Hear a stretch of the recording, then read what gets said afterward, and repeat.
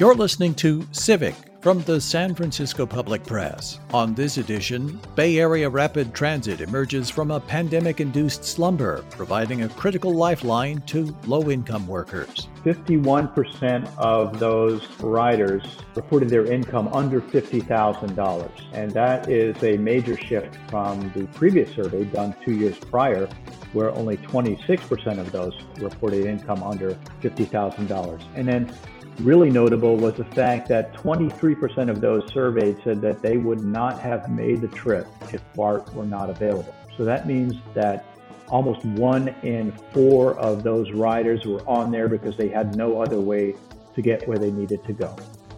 I'm Mel Baker, filling in for Laura Wennes. This is Civic.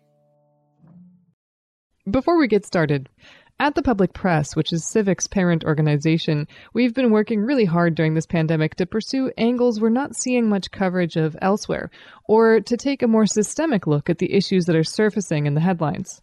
The San Francisco Public Press is a nonprofit, and we're inspired by the public radio model. That's the idea that people who are able to support the work that we do so everyone can have access to it without paywalls or ads. If you think we're onto something, we'd very much appreciate if you could show your support. You can do that by going to sfpublicpress.org/donate or by helping us get the word out about this show. Subscribe on whichever podcast platform you use or leave us a review. It really does help, so thanks. Bay Area Rapid Transit, or BART, has basically been in a coma during the COVID pandemic when rides fell as low as 4% of pre-pandemic levels, a major blow for a transit agency that relies on the fare box for 2/3 of its operating revenue. Ridership is slowly returning, and BART is increasing the number and frequency of trains for the state's official post-pandemic reopening on June 15th, with plans to return hours of service to its pre-pandemic schedule by August 30th. To tell us more about BART's plans and how the agency has survived the pandemic is BART Media Relations Manager Jim Allison. Jim, welcome to Civic. Thank you very much. There's a lot going on with BART, and I promise we'll let everyone know what they can expect to see in the way of service when they come back in the coming months. But first, I want to take a look at what COVID has done to the agency. I just mentioned that ridership has dipped as low as 4%, above that now. How many people are riding on a BART train on an average day today? Well, it didn't dip quite to 4%. It was definitely a major dip to the 10% levels. We're getting back up to about 20% of what we were before the pandemic. And in terms of raw numbers, that means between 60 and 70,000 people on a weekday. So compare that to above 400,000 trips on a previous weekday before the pandemic. So we're slowly regaining ridership, and we're happy to see that happen, but we're not anywhere near where we were before the coronavirus hit us. I think I was mentioning that 4% was just immediately like in March of last year during the start of the pandemic. So. Right. When the shelter in place went into effect, obviously the entire Bay Area really shut down. And so that was really ripping the Band-Aid off at one time. Yes. So in November, we interviewed BART board member Janice Lee, and she spoke about how the Congressional CARES Act during the Trump administration helped stabilize the agency last year. But the BART was still facing some serious red ink this coming fiscal year. And now, of course, we have the Biden administration and the COVID relief bill put some more money into BART to help out. What are BART's finances looking like as we go into the coming fiscal year? Well, without the federal funding, we simply wouldn't be able to continue to operate without major changes, including layoffs. So we are extremely grateful for lawmakers and the administration for providing us the lifeline, but the long-term financial outlook is not good. We are facing deficits for the foreseeable future, and although the board members like Director Lee are working really hard to find ways to bridge that budget gap, we're going to have to really carefully manage the budget. And A lot of it depends on, how much people return to work from the work from home scenario. So there's a lot of uncertainty, and um, the financial outlook is challenging, but obviously we're working hard to make sure that we can provide service for the Bay Area. That's something that's really peculiar about American public transit is that the governments really kind of demand that these agencies run almost, the majority of their budgets are on the fare box. And most other nations treat their public transit systems as public services. And so a lot of that budget comes elsewhere. And so that's got to be a real challenge that BART has to generate so much of its operating revenue just from the fare box. Right. And I would say that if the pandemic has done one thing, it has certainly maybe provided a different look at how the financial model that we pursue in the future. There might be a paradigm shift where we're seen as more as an essential service that deserves a dedicated revenue stream rather than, as you say, relying on customers to come to the system. So certainly, we've heard about Muni exploring fare-free public transportation. So who knows what that will mean in 20, 30 years from now. But certainly this is going to be a bookmark in time to see, does this financial model work in the future? Or should we look at something different?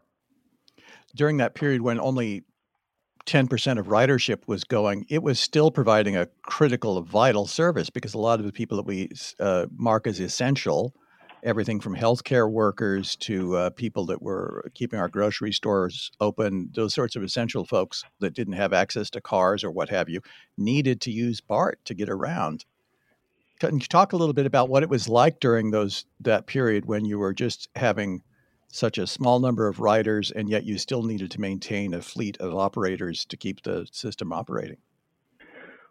Two things that I want to say right off the top about that is number one, I just have to really acknowledge the tremendous dedication and sacrifices that our frontline workers made during that period.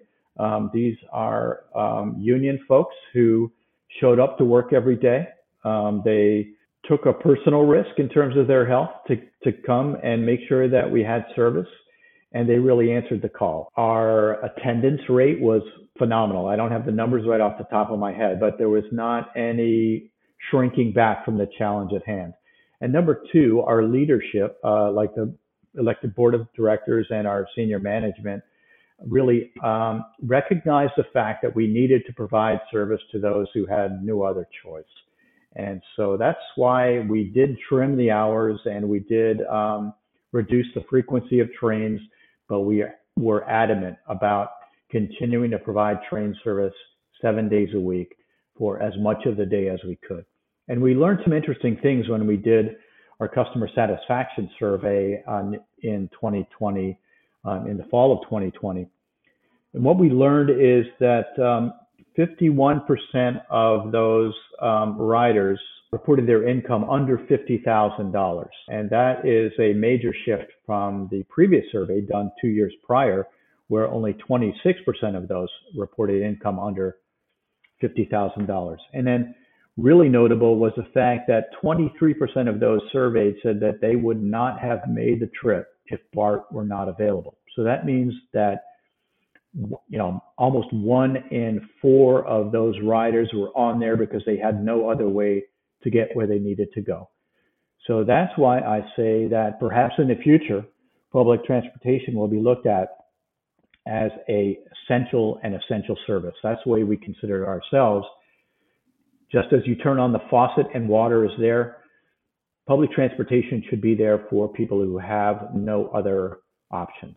And this is a long answer, but I'll just throw in one more thing that we, from the outset, when we tried to encourage lawmakers to provide federal funding, we were conveying the fact that for people who have no other choice but to use public transportation to get where they need to go, If that were not there, it would create a second class of citizenship, a mobility divide.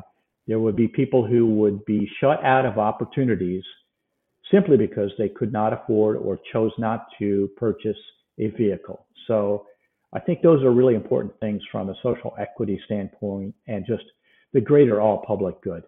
Not everybody has a car, but they need to go places.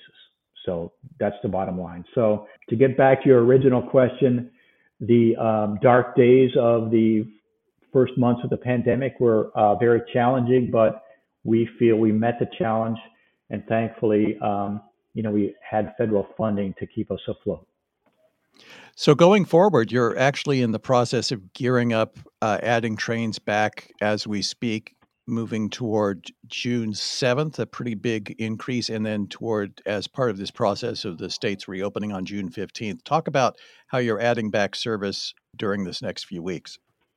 Well, more people are returning to BART, and we want to be there to serve them and to provide better service than we have in the past months. So the first change is going to be taking place, as you say, in the beginning of June. And so we're going to be adding 26 additional trips during the weekday. And what that means is we're doubling the number of 15-minute frequencies during the weekdays so that you're going to have more frequent service during the weekdays. And then we're going to have more trips on Saturday as well. We've noticed our weekend ridership is coming back too. We haven't provided real good service on the weekends during the pandemic, and we recognize that.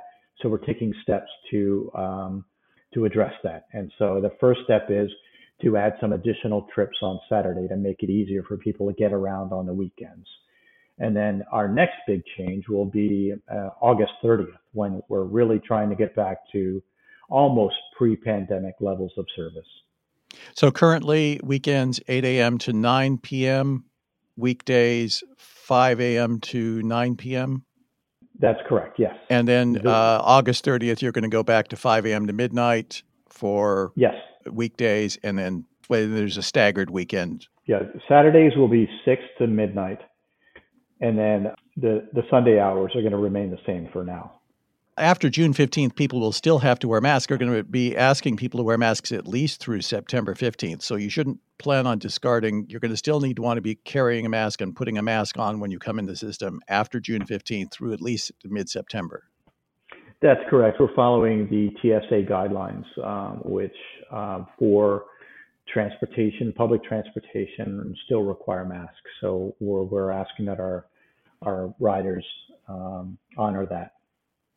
Now, you were just starting to roll out more of these new BART cars back before the start of the pandemic. There were just a few in the system then. How many more of those cars have you been able to add into the system? What percentage of the fleet are now made up of the newer BART train cars? I don't have the exact numbers right off the top of my head. It's around 280. And so in terms of what passengers are seeing, the majority of the service hours are now provided by the new trains. So that is a big step. Now, what we did in December is we paused delivery from the manufacturer because we were having some problems. The two problems were software related, which meant that the automatic train control system on board those train cars was not functioning the way we wanted to. And then also the wheels, there's actually steel wheels on the train cars, were getting flat spots. So the good news is that we have pretty much solved all of the software problems. The wheel flats we're still working on, but we told the manufacturer, don't send us any new cars until we get this all squared away. Once you do, then we'll ramp up the delivery of those train cars. But so the majority of the trips that are being taken now are on the new train cars. I'm speaking with BART Media Relations Manager Jim Allison. You're listening to Civic. So Janice Lee, BART board member, told us one challenge the system has is that a lot of the infrastructure is just truly old. I mean, especially some of your computer systems. Actually, you're still using floppy disks and the like. When you're talking about the infrastructure of BART, where is the system standing on that, and has all of the financial challenges impacted any of the capital improvements you're working on to upgrade the infrastructure for BART, but also the construction going on, adding the new stations in the South Bay that are going to link San Jose to the BART system? Well, we do have two new stations that opened in June of last year in Milpitas and Berryessa in North San Jose. And then the Valley Transportation Authority, who has the political authority to do so, is working on the second phase of that extension. So that's kind of one aspect of the answer. The other, and quite frankly, more importantly right now, a more immediate concern, is rebuilding BART. And this is something that we recognized, as far back as 10 years ago, that we would need to do some major reinvestment in the current system. And I'm happy to say that we're in our fourth year of the Measure RR funded projects to rebuild the system. And this was a tremendous vote of confidence we got from voters who authorized BART to issue $3.5 billion in bonds to rebuild the existing system. And I can tell you that so far we've replaced 32 miles of worn rail. We've retrofitted, we've reprofiled actually 149 miles of track to make it more smooth and less noisy for both riders and the neighbors. And we've done a lot of critical work in the Transbay Tube as well to make that more resilient to earthquakes and just some of the normal wear and tear. So we've got quite a bit of work ahead, but we've done a lot of work. And if the pandemic has had one positive element, it's the fact that because of our shorter operating window, the shorter amount of time that we carried passengers, that gave all the crews more time to do work when trains weren't operating on the system. So we've accelerated a lot of the capital projects. So Director Lee was quite right in saying that, we've got some old technology and old equipment out there, but the good news is that we're working every single day to get it back up to where it needs to be.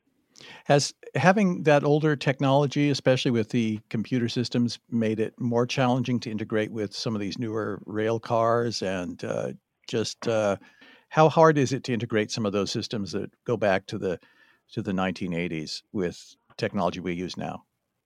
Well, our legacy fleet cars, which are the original cars that you see out there, it is difficult to get some of the parts because of the fact that technology has changed so much from 1972 until now.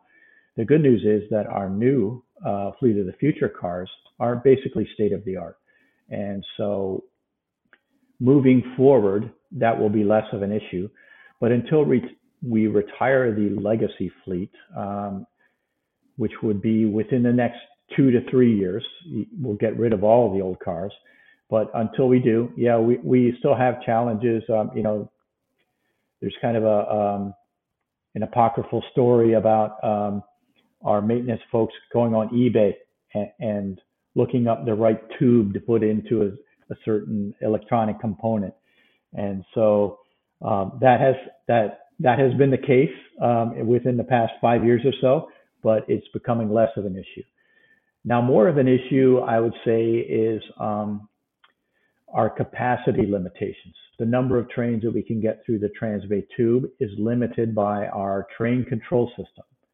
The train control system simply is a computer program that makes sure that everything is safe, and it will limit the number of trains that can be in a certain section of track at the same time. So we're moving to a new communications-based train control system that will allow us to increase by about 20% the number of trains that we will be able to get through the Transbay Tube at any one time. So those are some constraints that we have right now, but that we're working to address. I would have to say that, I kind of keep an eye on all the other transit agencies. And I would say that, and I'm not just buttering up my bosses, but the BART has really done a good job at looking ahead and acknowledging the challenges that lay ahead and finding ways to resolve those challenges. Just before the pandemic, BART had also been working on modifying fare gates to prevent people from entering the system without paying. Yes. Was any work being done during the pandemic on that? And will people be seeing any changes in the system to some of the fare gates? And if so, in what stations? So the short answer to that is yes. Yes on both counts. At our next board meeting, which will take place later in June, we're going to have an update on the next generation Faregate project. And so what we've done is we've tested a couple of different options for retrofitting the Faregates to make it more difficult for those who choose to get into the system without paying to do so. And the Richmond station has been the focal point of that. And so I don't have the full report of what's going to be presented to the board later this month, but certainly listeners can tune into the board meeting and watch it live or watch it later on demand to find out what the latest with that project is. One of the major challenges, of course, is finding money to pay for those fare gates. And so we're on two tracks there, if you will. One is the technology. What are we going to do to make it harder to fare evade? And number two, how are we going to pay for it? Well, the good news is that our current administration is much more transit friendly, and we have a really good Bay Area congressional delegation. So there might be some hope there that we would get some help to pay for those new fare gates. One issue that's always been a challenge is unhoused people using BART stations and trains for shelter. How has the transit agency have you developed any new strategies to help people out that need care, and how to integrate them with people that can assist them and to help them? Yeah, that's a really great question. And obviously, the crisis extends well beyond BART, but we're not able to ignore it in any way, nor should we. And so what we've done is, number one, we're putting more police services professionals out in our system who are not armed. They are not sworn officers. We have crisis intervention specialists who will be joining our team, and they will be better able to help people who have mental health issues or substance abuse issues in situations without adding the element of a armed police officer. And then the number two thing that we've done is to actually hire a person whose full-time job is to deal with the crisis of homelessness and how it relates to BART. And so that person actually just started 2 weeks ago, so they're just getting up to speed. But it will be that person's full-time job to look at what we can do to contribute to the solution, and not simply try to move people out of our system to make it convenient for those of us who are fortunate to have housing. So we want to be part of a holistic approach to this. And it's not easy by any means, but it's not something that we're going to shy away from. It's certainly a big challenge for one person to try to come up with something, considering that you sprawl over multiple counties and multiple jurisdictions. And so I guess that's a step in the right direction. Right. We would hope that we would get more help from the counties, but obviously they're overwhelmed as well, dealing with the scope of this issue. And third, I would say that I should really point out that we're very proactive in terms of addressing the crisis in affordable housing, that we are doing everything we can. We've got a whole team of people who are working on transit-oriented developments. That means developments that are real close to our stations and in making sure that a significant portion of those are affordable. So it's not just dealing with the individuals who are unhoused, but also the deeper underlying crisis of housing affordability in the Bay Area that we're dealing with. One might think that BART just operates trains, but we're so much more when you look at the big picture. So that's our challenge and that's our mission. Well, you have property sites near, with large parking areas that you manage, and a lot of that's being turned into housing. And so you manage a lot. Here's this is obviously got to be something that's weighing on your employees and on everyone, is the recent mass shooting at the Valley Transit Authority. That's got to have been a shock to many of your workers, and it's certainly got to have brought up your BART's own preparations for what you would do to deal with security threats like that, mass shooting events or something. How is BART prepared for something like that could be in the way of a lone gunman or a terror attack? How has your system trained to deal with something like that, and how would you manage that? First, let me just say it's just heartbreaking for those who have been affected at VTA. We have a very close relationship with VTA. I, on a personal level, know people who, were deeply touched by that shooting, and so just my condolences to everyone in the VTA family. But to answer your question. Number one, we have our own police force, and part of their mission is to protect employees. So they patrol our maintenance facilities, in person, and they also have a very robust camera system to monitor the situation. Those maintenance yards are accessible only to those whose employee badges are coded to provide access. So someone who works in our administrative headquarters would not have access to, say, the Hayward Maintenance Facility. And all of our maintenance yards are enclosed. Now, in terms of the specific situation at VTA, you have an employee who turned to violence against his own coworkers. And so I would say that